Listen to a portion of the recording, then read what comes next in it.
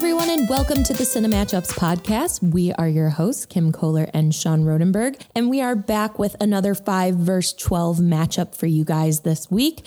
Today we have Lincoln, which is our 5th seed, versus The Good Liar, which is our 12th seed for this week. So going into statistics of this movie, we have Lincoln that comes in at an 89% approval rating on Rotten Tomatoes, based on the 2005 biography, Team of Rivals, the Political Genius of Abraham Lincoln. This was translated into film in 2012 by Steven Spielberg, who produced it and directed it. Nominated for 12 Oscars, a huge presence during award season, a ton of great critical reviews for this movie. So the Oscars, it won 2 for lead actor for Daniel Day-Lewis and 1 for production design, but was nominated for Best Picture, lost to Argo that year, which is in an upcoming matchup for us. It's on our bracket for this bracket challenge. And then was also nominated for Supporting Actor for Tommy Lee Jones, Supporting Actress for Sally Field, Best Director, Best Adapted Screenplay, Best Cinematography, Film Editing, Costume Design, Sound Mixing, and Score. So really, really, really big. The score, also fun fact, was done by John Williams and composed by the Chicago Symphony Orchestra. Did he get a nomination for that? Yeah, it was nominated for Best Original Score. Yeah, only his 80th of his career. I know, yeah, tons of nominations for him, but it was performed by the Chicago Symphony Orchestra. And if you guys didn't know, we're from Chicago, so proud Chicago moment for that. Going into The Good Liar, we have The Good Liar that comes in at a 63% approval rating on Rotten Tomatoes, based on the 2015 novel of the same name by Nicholas Cyril.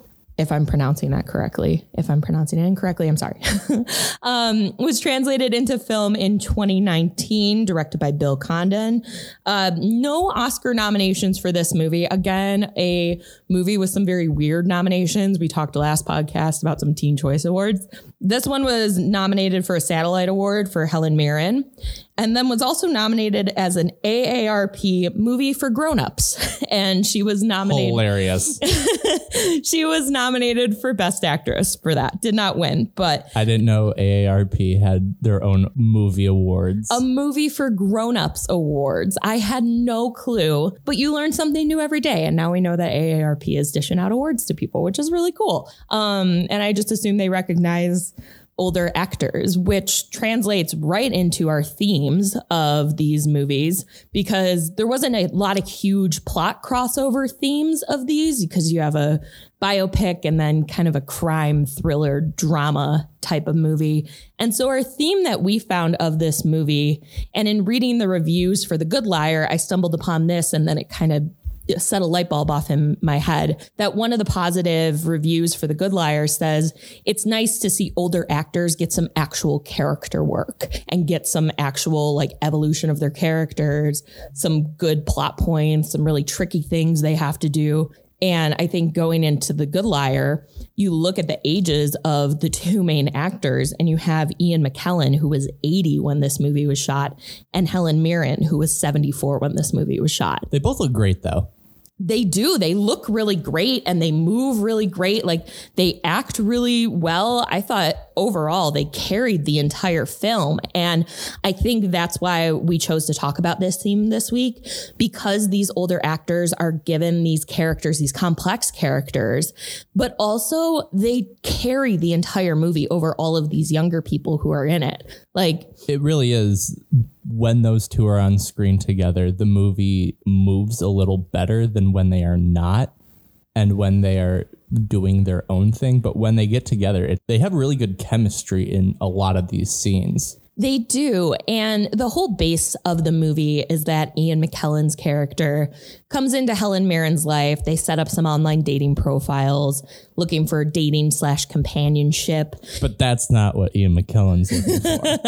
I know. So as all of our podcasts go, this is not going to be a spoiler-free podcast. So if you haven't seen, Lincoln, there's not really a whole lot of spoilers. But if you haven't seen The Good Liar, we are going to talk spoilers and a little bit of a twist in that movie. But the whole premise of The Good Liar is that they set up these online companionship profiles. They meet at a restaurant, they start talking, and then Ian McKellen fakes a injury of sorts. And Helen Mirren's like, why don't you move in with me? And then Helen Mirren has this grandson Steven, who pops in from time to time and is just very leery of Ian McKellen's whole character. And I think throughout this podcast, we're probably going to refer to their characters by the actors' names. I'm going to try not to, though. I know. But to be fair, they have different names throughout the entire movie because Ian McKellen's basically a con artist who is trying to con Helen Mirren, this impressionable, naive, older lady, and trying to take her money, basically, and transplant it into an account in the Caribbean. Yeah, so he's not even using his real name. His character is not using his real name. His character is using a fake name. Right. So he goes by Roy in the movie, but his real name is Hans. And then she goes by Betty, but her real name is Lily at the end. So it's confusing because it kind of pieces it a little bit because his character goes back and forth and you learn more about his true identity as it goes on, but you don't learn about her true identity until the very, very end. But going back to our original point, they carry this film because you do have these younger actors coming in, some of these supporting players. You have Steven, the grandson, who's a younger guy who has a pretty big presence in the movie. But like you said, when Ian McKellen and Helen Mirren are on that screen together, they just light it up. And we were captivated by this movie. It was very fun to watch. Yeah, well, you brought up Steven, and through the first half of this movie, it's almost this battle between Steven versus Roy to see who Betty almost likes more, who she listens to more. It's two people telling Betty what to do, and they're on opposite ends.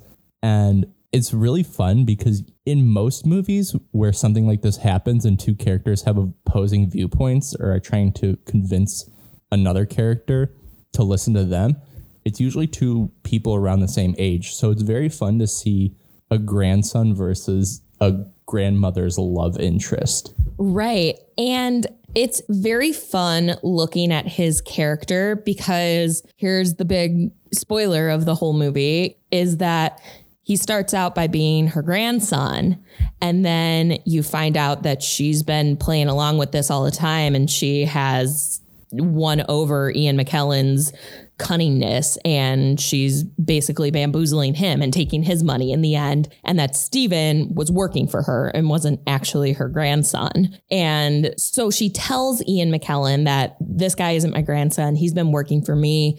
He's been on to you. But we do find out that it is her grandson's boyfriend at the end. So she doesn't reveal that piece of information to Ian McKellen's character because she doesn't have to. But throughout the whole movie, his character arc is really interesting because the first time he picks his grandma up from the date she's on with Ian McKellen, he's skeptical of him and almost cold. And so you're watching this movie and you're like, all What's right, this guy's deal? Right. Like, you're like, I get it. He's protective and he's the protective grandson and he's watching out for his grandma and doesn't want her to get into a relationship with somebody who's going to swindle her or take advantage of her. But also he does act very cold to this seemingly nice older gentleman. Well, that's what it is. Watching this movie, you are on Steven's side because you already know that Roy is a scammer and Roy is just a complete con artist. And you're like, man, Steven has good instincts. But then this whole movie flips when we find out that Betty is actually the mastermind and the puppet master behind everything. And it's funny to bring up Steven, like Steven was a big part, because he seemed to be a big part until you realize that this whole story is actually fit inside another story. And it was never what it was ever intended to be. It's supposed to be like this movie where you're watching it and you're like, oh man, I hope this old lady doesn't get scammed. But she's really just scamming everyone the whole time, even us. And I think the big question with critics and with myself that I had throughout this movie is, did you see that coming? And let's get to that a little bit later because I think that transitions into our strengths and weaknesses. But I want to talk about Lincoln and a little bit of the difference in the themes of these older actors doing this really great character work, because the secondary characters in Lincoln are also older actors, but there are some secondary characters in Lincoln like Joseph Gordon-Levitt, Lee Pace, who are playing younger guys, but are totally outshined by these actors. I mean, we start with Daniel Day-Lewis, who Not necessarily old, but older. Not necessarily as like older senior citizen age group as Helen Mirren and Ian McKellen were, but Daniel Day-Lewis was 55 when he shot this movie. And what's really interesting about this movie is that Spielberg had this in production for 10 years. He was trying to get it off the ground. He had the idea for it. So in 2003, he approached Daniel Day-Lewis for this role. And Daniel Day-Lewis turned it down. He was like, I don't think I can do this. This is too big of something for me. I don't think I can do it. So they casted Liam Neeson in this role. And then Liam Neeson dropped out because he thought he was too old to play Lincoln when he was like 58 or something.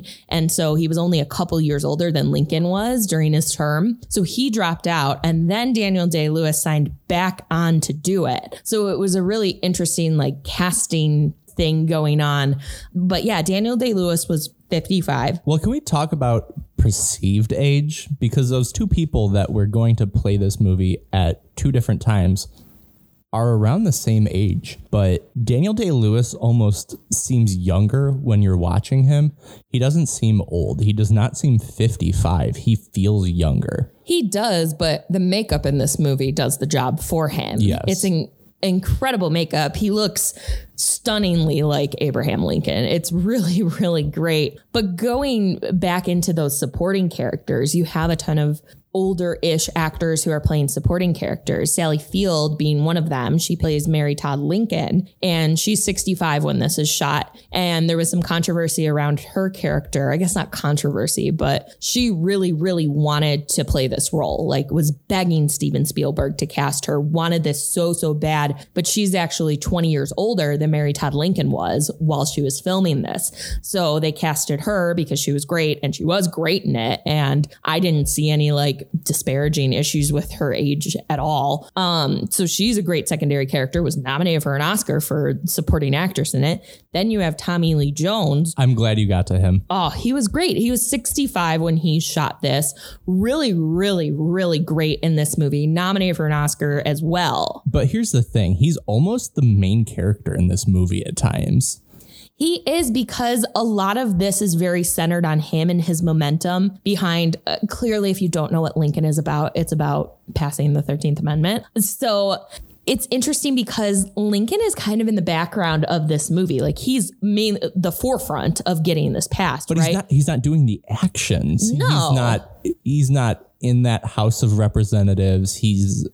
Because he can't, it's not his place to be. But it's interesting, like you said, Tommy Lee Jones is a huge driving force. And I would be interested to see what the on-screen runtime is between those two, because he was in the movie for a long time. And it's a long movie. It's 2.5 hours long. And he was in it for quite a bit. Yeah, I was very curious because you said he got nominated. I was curious on if he would get a lead actor, because even though Daniel Day-Lewis is playing the title character, Tommy Lee Jones feels like he's in this movie for way longer. And it feels like he almost takes the movie as his own, as maybe this shouldn't be called Lincoln. It should be called Thaddeus Stevens. You know what I mean? Right. Yeah. And I think we can probably transition into strengths now, because I think we're talking about a lot of the strengths, especially with acting in Lincoln, unless you had some more things to say about just the character work of the older actors. Well, yeah, just Tommy Lee Jones is a great older actor, and he's always played the older guy in a lot of movies. We watched No Country for Old Men a couple months ago, and he's the old guy in that. He's the guy that's not keeping up with the outlaws that are running around with this money. And even going back even further, Men in Black, he's like the older guy. He is the veteran of Men in Black. He always plays the older piece of the story. And that's the difference between these movies, though. You talk about Men in Black, you talk about No Country for Old Men. Those are two movies where you needed someone to be that age, but also for Lincoln, like you couldn't cast a 20-year-old in this movie. You couldn't cast Joseph Gordon-Levitt as Tommy Lee Jones's character. And that's what I think is interesting going into these themes and looking at differences. And if we're talking about battle-worthy pieces, the fact that The Good Liar cast two people when you could have easily had two 20-year-olds be the main leads in this movie. Sure, it's basically scamming. It is. Anyone can scam anyone. You can write about scamming. It's 100% that, but these two characters, these two actors bring so much to it. Whereas Lincoln, you needed a 50-something-year-old to play Lincoln. You needed certain actors to play it. And that's why I think The Pull for Sally Field was so interesting, because she defied what was in that age grouping, but did the part so well and didn't cause any distraction to it. Yeah.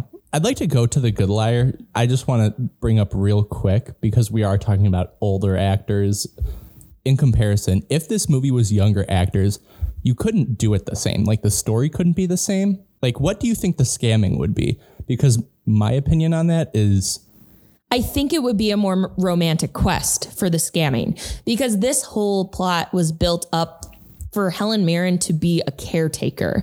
Like, she took Roy in to take care of him, because she's like, you can't walk up and down the stairs of your apartment. If you can barely walk, come live with me. I live alone. My husband died, like all of these things. And I think if you had those younger characters, you set it up as a romantic conquest, right? Like, you set it up almost as like a weird obsessed stalker type of thing, where this same setup, these people go on a date, but then this person pursues her and he's too good to be true and moves in. maybe even like a catfish type of thing. Maybe it could be, but I loved that this was different. And I loved that it was a different take on things and played to some stigmatized vulnerabilities we see in older people. Yeah.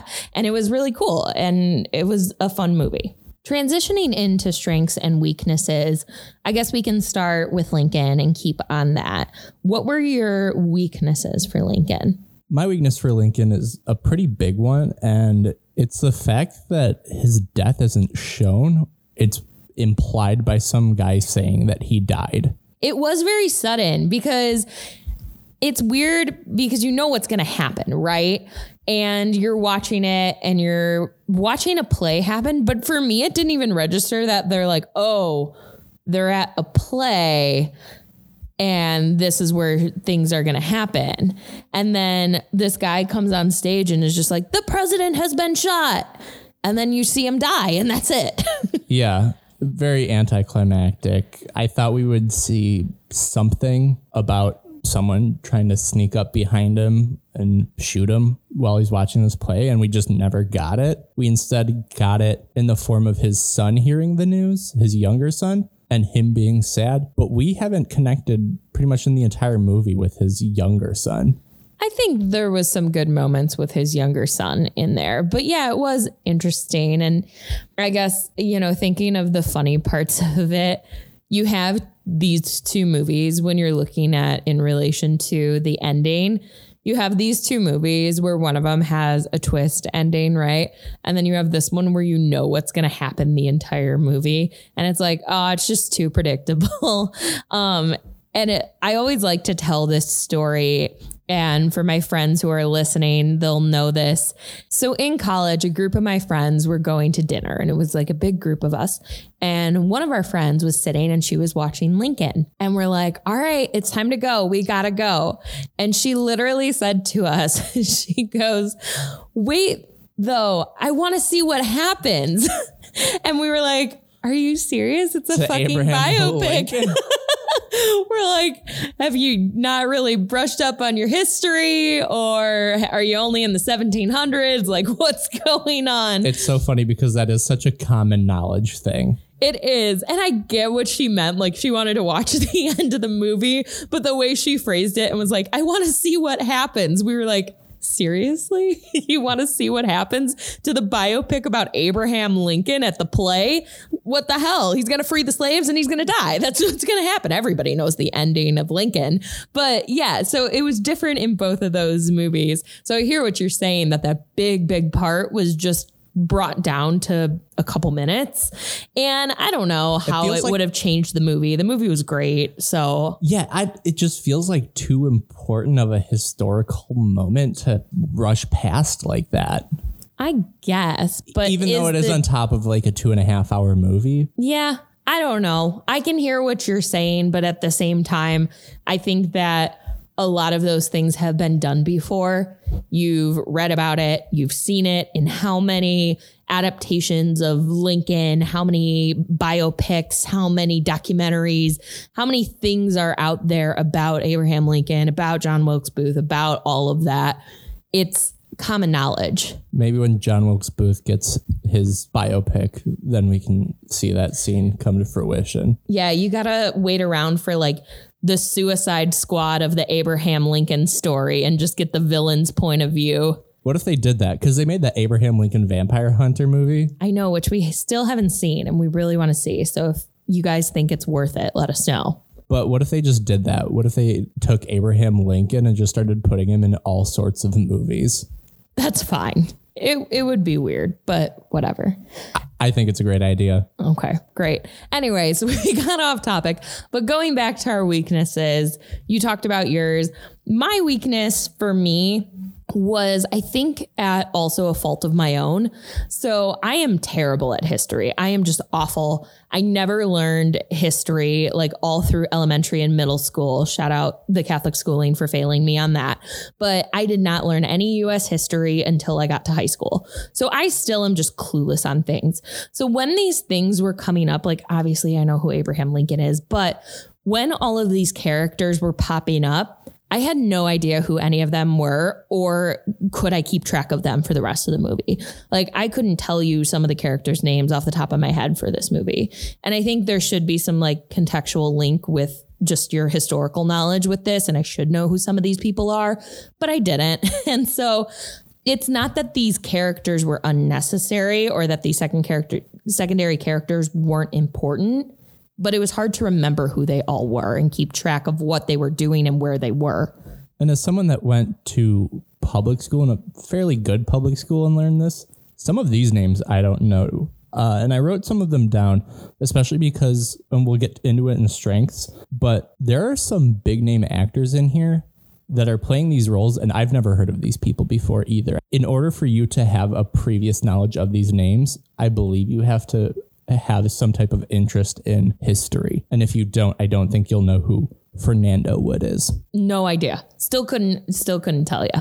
But that was Lee Pace's character, right? Yeah, exactly. Yeah. See, you figured it out. Yeah, I figured it out. But at the same time, it was, and I feel like this is a common theme we've been talking about in a lot of podcasts, is the secondary characters and how they integrate into the film in a way where they remain secondary, but also have some kind of substance to them that you remember them. And this movie, it was really weird because I got that part of it. Every single secondary character had some kind of substance to them. They were all doing something important. They were all playing a big part in this, but it still was so many moving parts.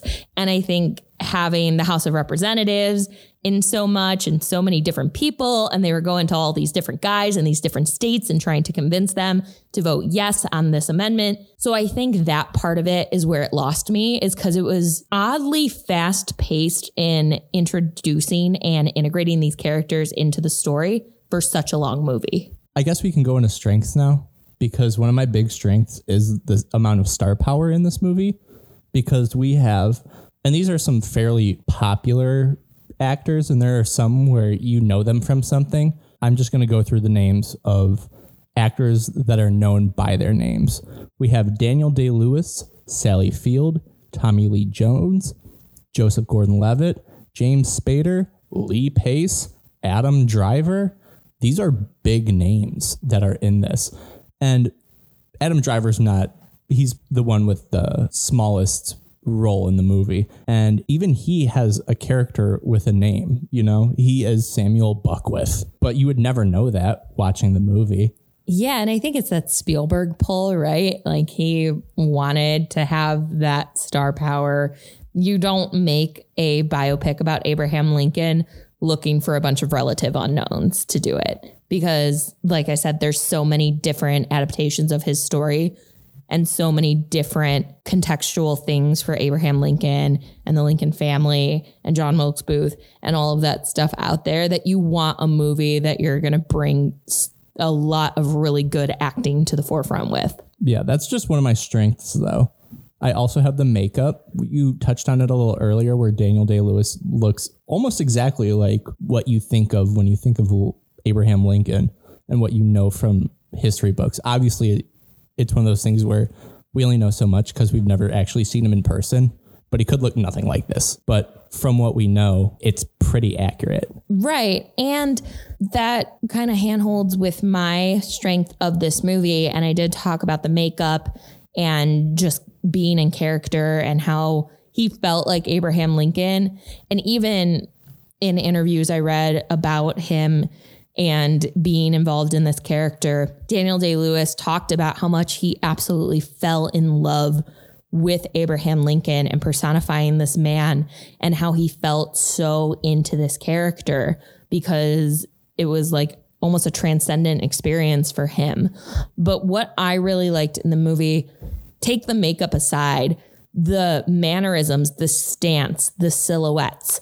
And so the silhouettes is my biggest strength of this movie. So they do a lot of really cool shots in this movie where you don't necessarily see Daniel Day-Lewis / Abraham Lincoln. You don't see what they look like, but he'll be standing in front of a window in his study and it'll be dark and you just see his shadow / silhouette and it looks so real. It feels like Abraham Lincoln is there. It feels so cool because you're not seeing an actor who's covered in makeup. You're literally just seeing the outline of someone whose stance, whose presence.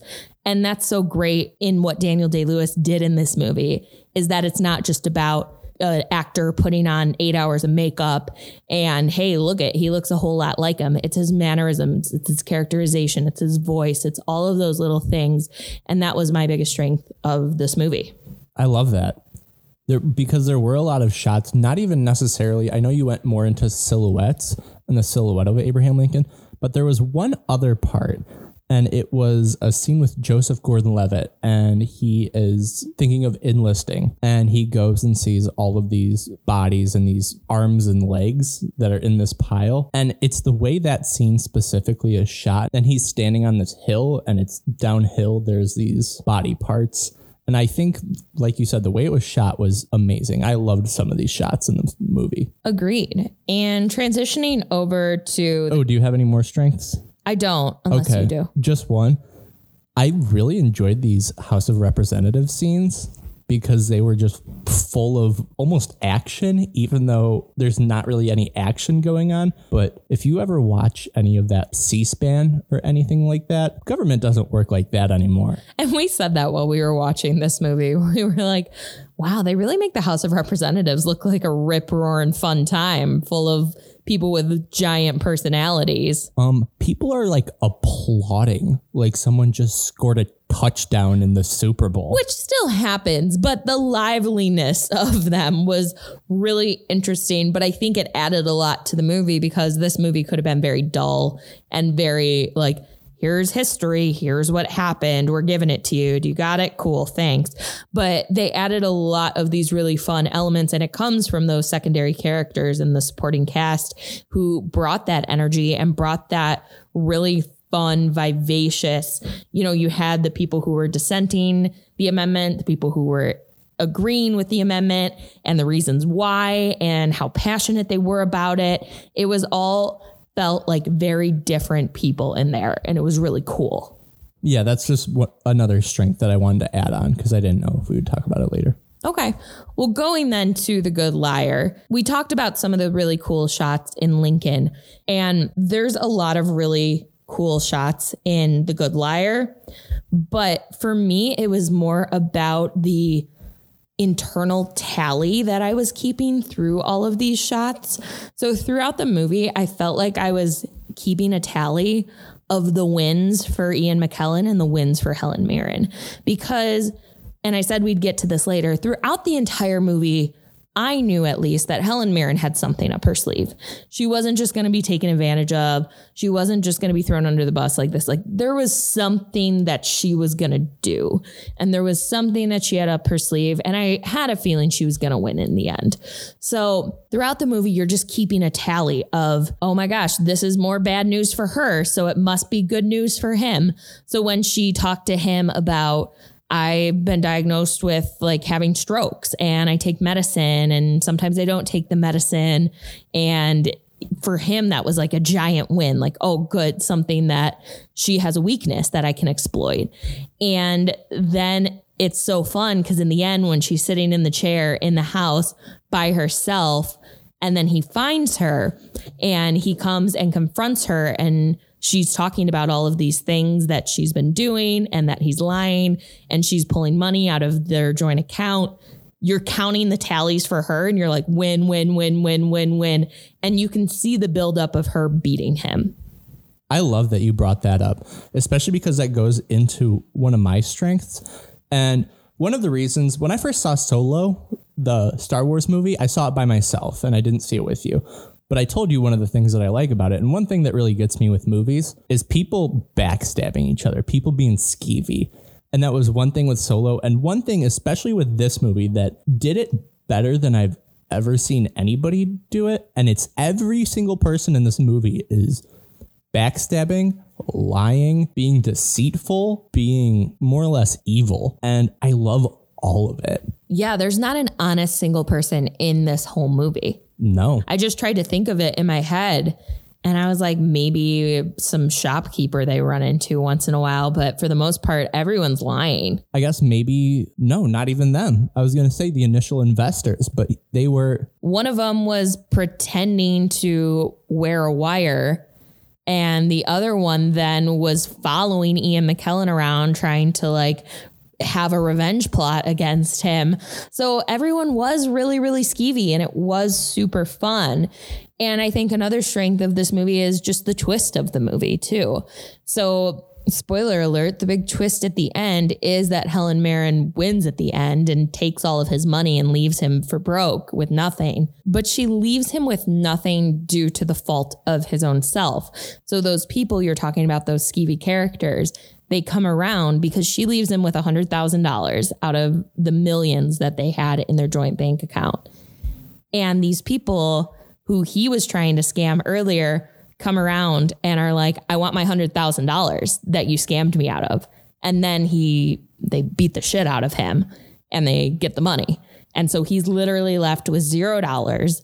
He's at the end of the movie, can't speak, can't move. They show him drinking with like water coming down the side of his mouth in this assisted living facility he's living in now. So he is just down to nothing. But the big twist too is something that I really liked because I didn't see the context of the twist coming. I saw the twist coming. I saw that Helen Mirren was probably going to win in the end. And that's what made me a little upset reading some of these critic reviews, because a lot of the critics say that this was so predictable. This whole twist was predictable. And I agree to an extent. I agree that Helen Mirren winning in the end was something that I found to be predictable. But the method of her winning is so interesting because this all goes back to her childhood and how Hans, Ian McKellen's character, was her tutor and was trying to teach her English because she lived in Germany. And so Hans comes for their tutoring session and her three sisters are in like the ballroom or wherever and they're dancing, and he comes in, tries to kiss one of them. They get mad at him and reject him. And then he goes into the tutoring lesson with Helen Mirren's character Lily and rapes her. And so that's her whole revenge plot. And that's her whole point of doing this to him. And it was so shocking to see that because that's not at all where I thought this was coming from. I thought she was a con man conning the con man.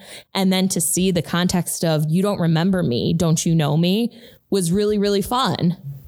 Yeah, it was not necessarily, I get what you're saying because it's not necessarily the fact that you saw the twist coming, but it's how the twist happens. Right. That is very good. I actually have that down as my other strength of this movie. And it is Betty's backstory for her scam. And it really ties the whole thing up. And really, not that you ever respected Roy in the movie, but there were moments when I was thinking to myself, this guy's pretty good at scamming people. And it's just so great that everyone gets their revenge on this guy and how terrible he is. And what I loved about it too, and I guess I can go either way because I don't know if you have more strengths, but my weakness is that it could have added a little bit more anticipation and suspense throughout the entire movie. I felt like everything kind of fell into place very comfortably and not with a lot of anticipation or suspense or drama. But the one piece you're talking about there with Betty and not knowing Betty/Lily's whole backstory is really cool, because we learn nothing about Betty/Lily pre her being the age she is now until the end of the movie. We don't know anything she does outside of the fact that she goes shopping once in a while. She has this grandson who comes and sees her in the house, and that's it. That's all we know about her. We don't know where she came from. We don't know how she was brought up. She never talks anything personal about herself throughout the entire movie. So when that comes up, it's that insight into who she was as a little girl. And then everything falls into place and makes sense. I like that. I don't have a weakness. I didn't write one down. I couldn't really think of one. I guess my weakness would go in with my small detail, because I'll do the small detail and then I'll tell you why I think there's a weakness in there. And the small detail is I really loved these scenes, how Roy was telling Betty and Steven, like Steven drove him around and he was like, hey, can you drop me off here for 30 minutes? And he went and pulled a scam in these 30 minutes and then came back downstairs to talk to Steven like nothing ever happened. And same thing goes with Betty when someone's trying to track him down to get their cut of the money.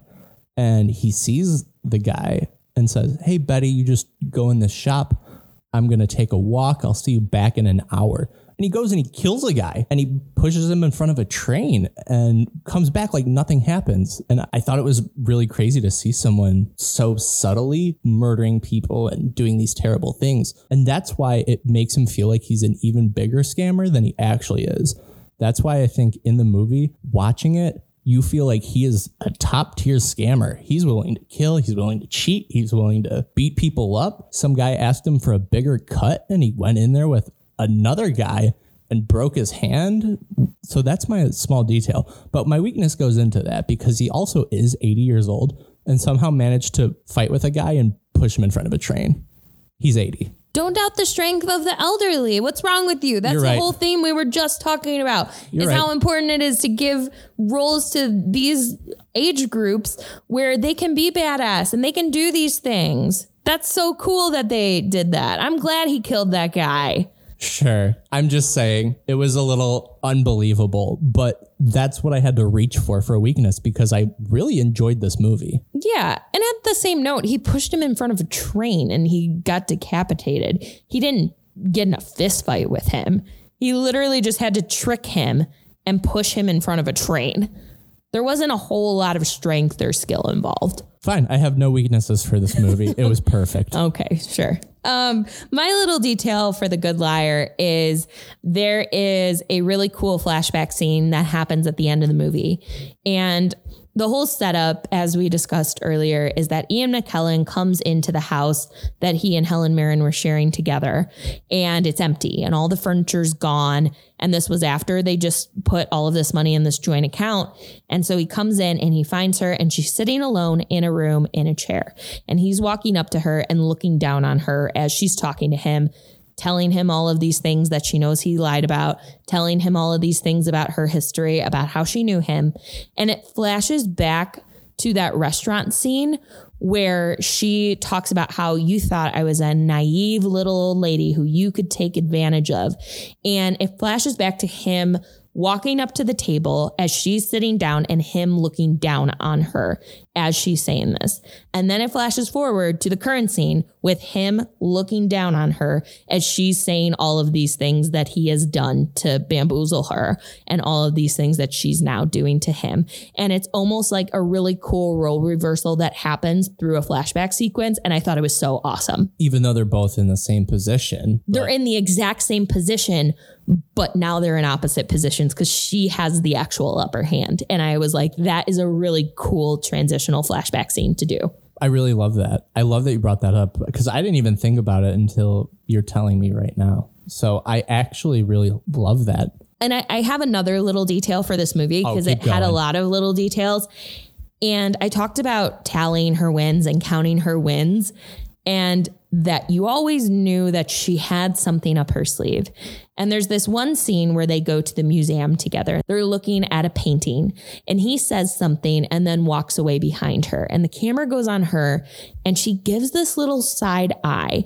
And that's the moment where you know she's onto him. She knows something. And gradually through the movie, when he would exit scene, she would give those little tiny facial movements that really denoted she's onto him. She's got something up her sleeve, and it builds a little bit of that anticipation. Like I said, I wish there was more throughout the movie in general, but it builds on her character's anticipation. I thought it was so cool. I didn't notice that one either. I must have to rewatch this movie real quick.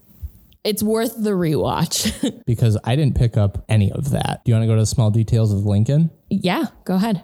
Mine is just one scene, and through the entire movie, it's a pretty serious movie, but there's one scene that actually made me chuckle to myself a little bit. And it is when, like you said earlier, they are trying to get all of these votes to pass the 13th Amendment.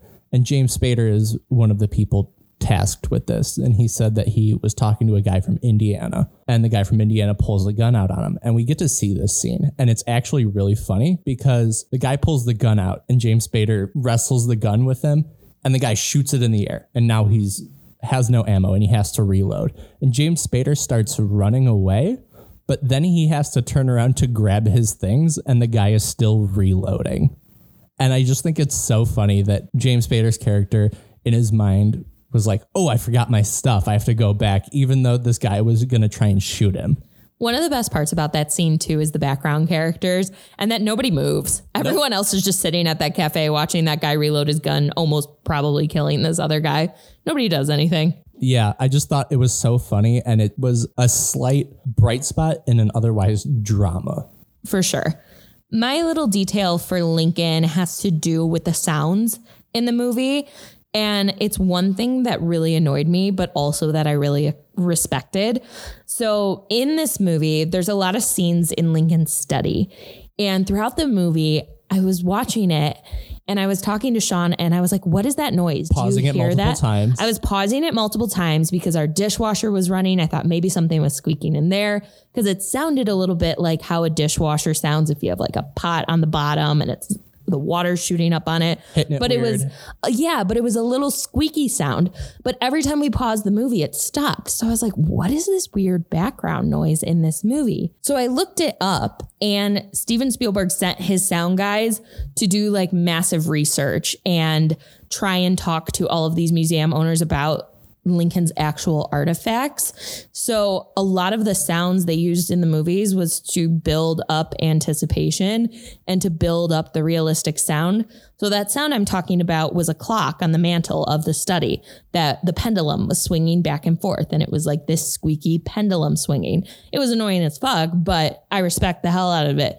And then the biggest small detail was that they actually used Lincoln's actual pocket watch in this movie. Really? Yeah. So they got it from the museum and they were like, does it actually wind up? And it still wound up. It worked.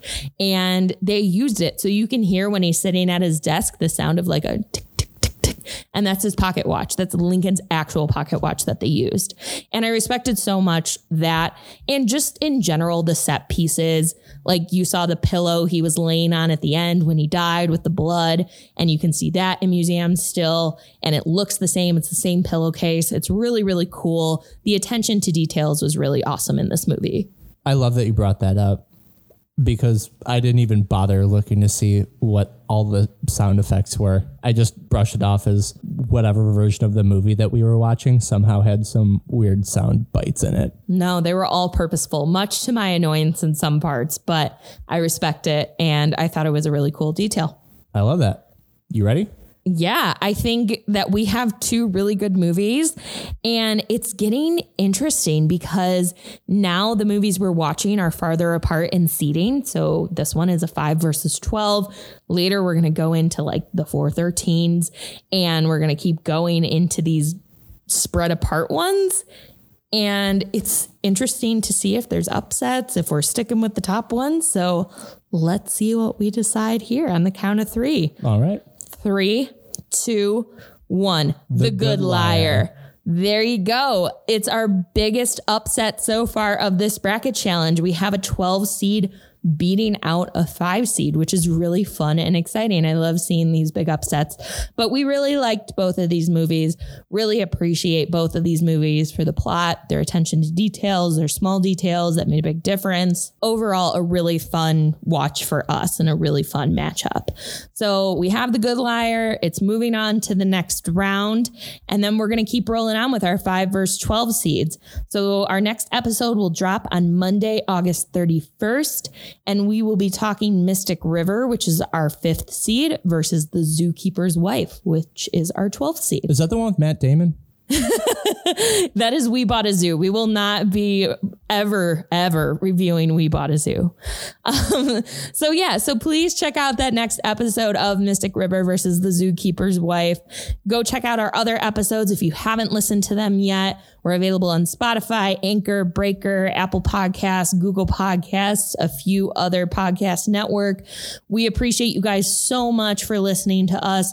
Please follow us on Instagram, Twitter, send us some love, subscribe, give us some good ratings on Apple, on wherever you listen to our podcast. We appreciate it all. And for the Cine Matchups, we are Kim Kohler and Sean Rodenberg, and we will see you next time.